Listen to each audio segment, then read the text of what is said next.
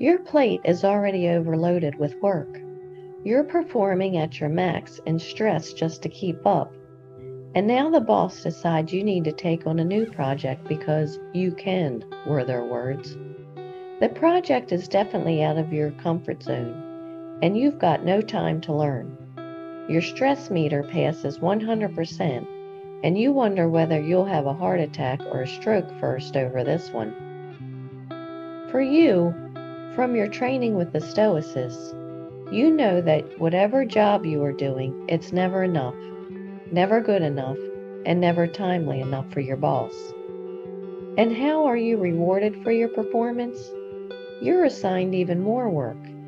It's the new norm in the workplace. Keep raising the bar on employees. However, with management's higher expectation, there comes the anxiety of feeling like a disappointment because you can't do it all and are given few resources to help you learn along with little time to learn on your own. It's a nightmare in the making.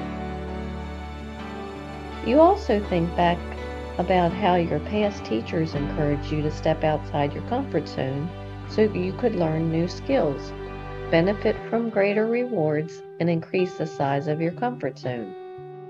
You were told that pushing yourself outside of your zone makes you a stronger individual for facing future challenges. However, your current training with the Stoicists emphasizes that your steps need to be monitored by yourself and not by another. Step too far outside of your zone, and fear will likely set in.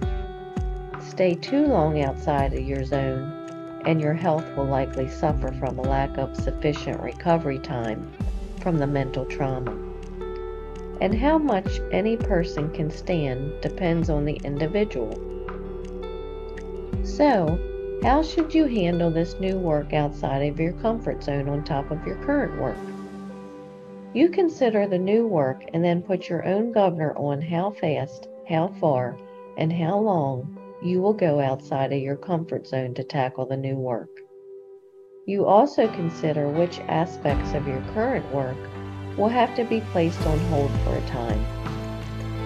These self-efficacy steps allow you to reasonably accomplish the added work without crippling yourself by straying too far from your comfort zone and overloading yourself with earthly labor. For this is how you learn, stay sane, and manage your life as you keep God foremost on your mind. Now, using my Stoic storytelling method, I've been assigned a project out of my comfort zone. What should I do? We will train both soul and body when we accustom ourselves to cold, heat, thirst, hunger, scarcity of food, hardness of bed, abstaining from pleasures, and enduring pains. Musonius Rufus. Have I not commanded you? Be strong and courageous. Do not be frightened, and do not be dismayed. For the Lord your God is with you wherever you go. Book of Joshua. I will step outside my comfort zone while monitoring my mind. I realized to grow I needed to accept the project and perform the work within my reasoning.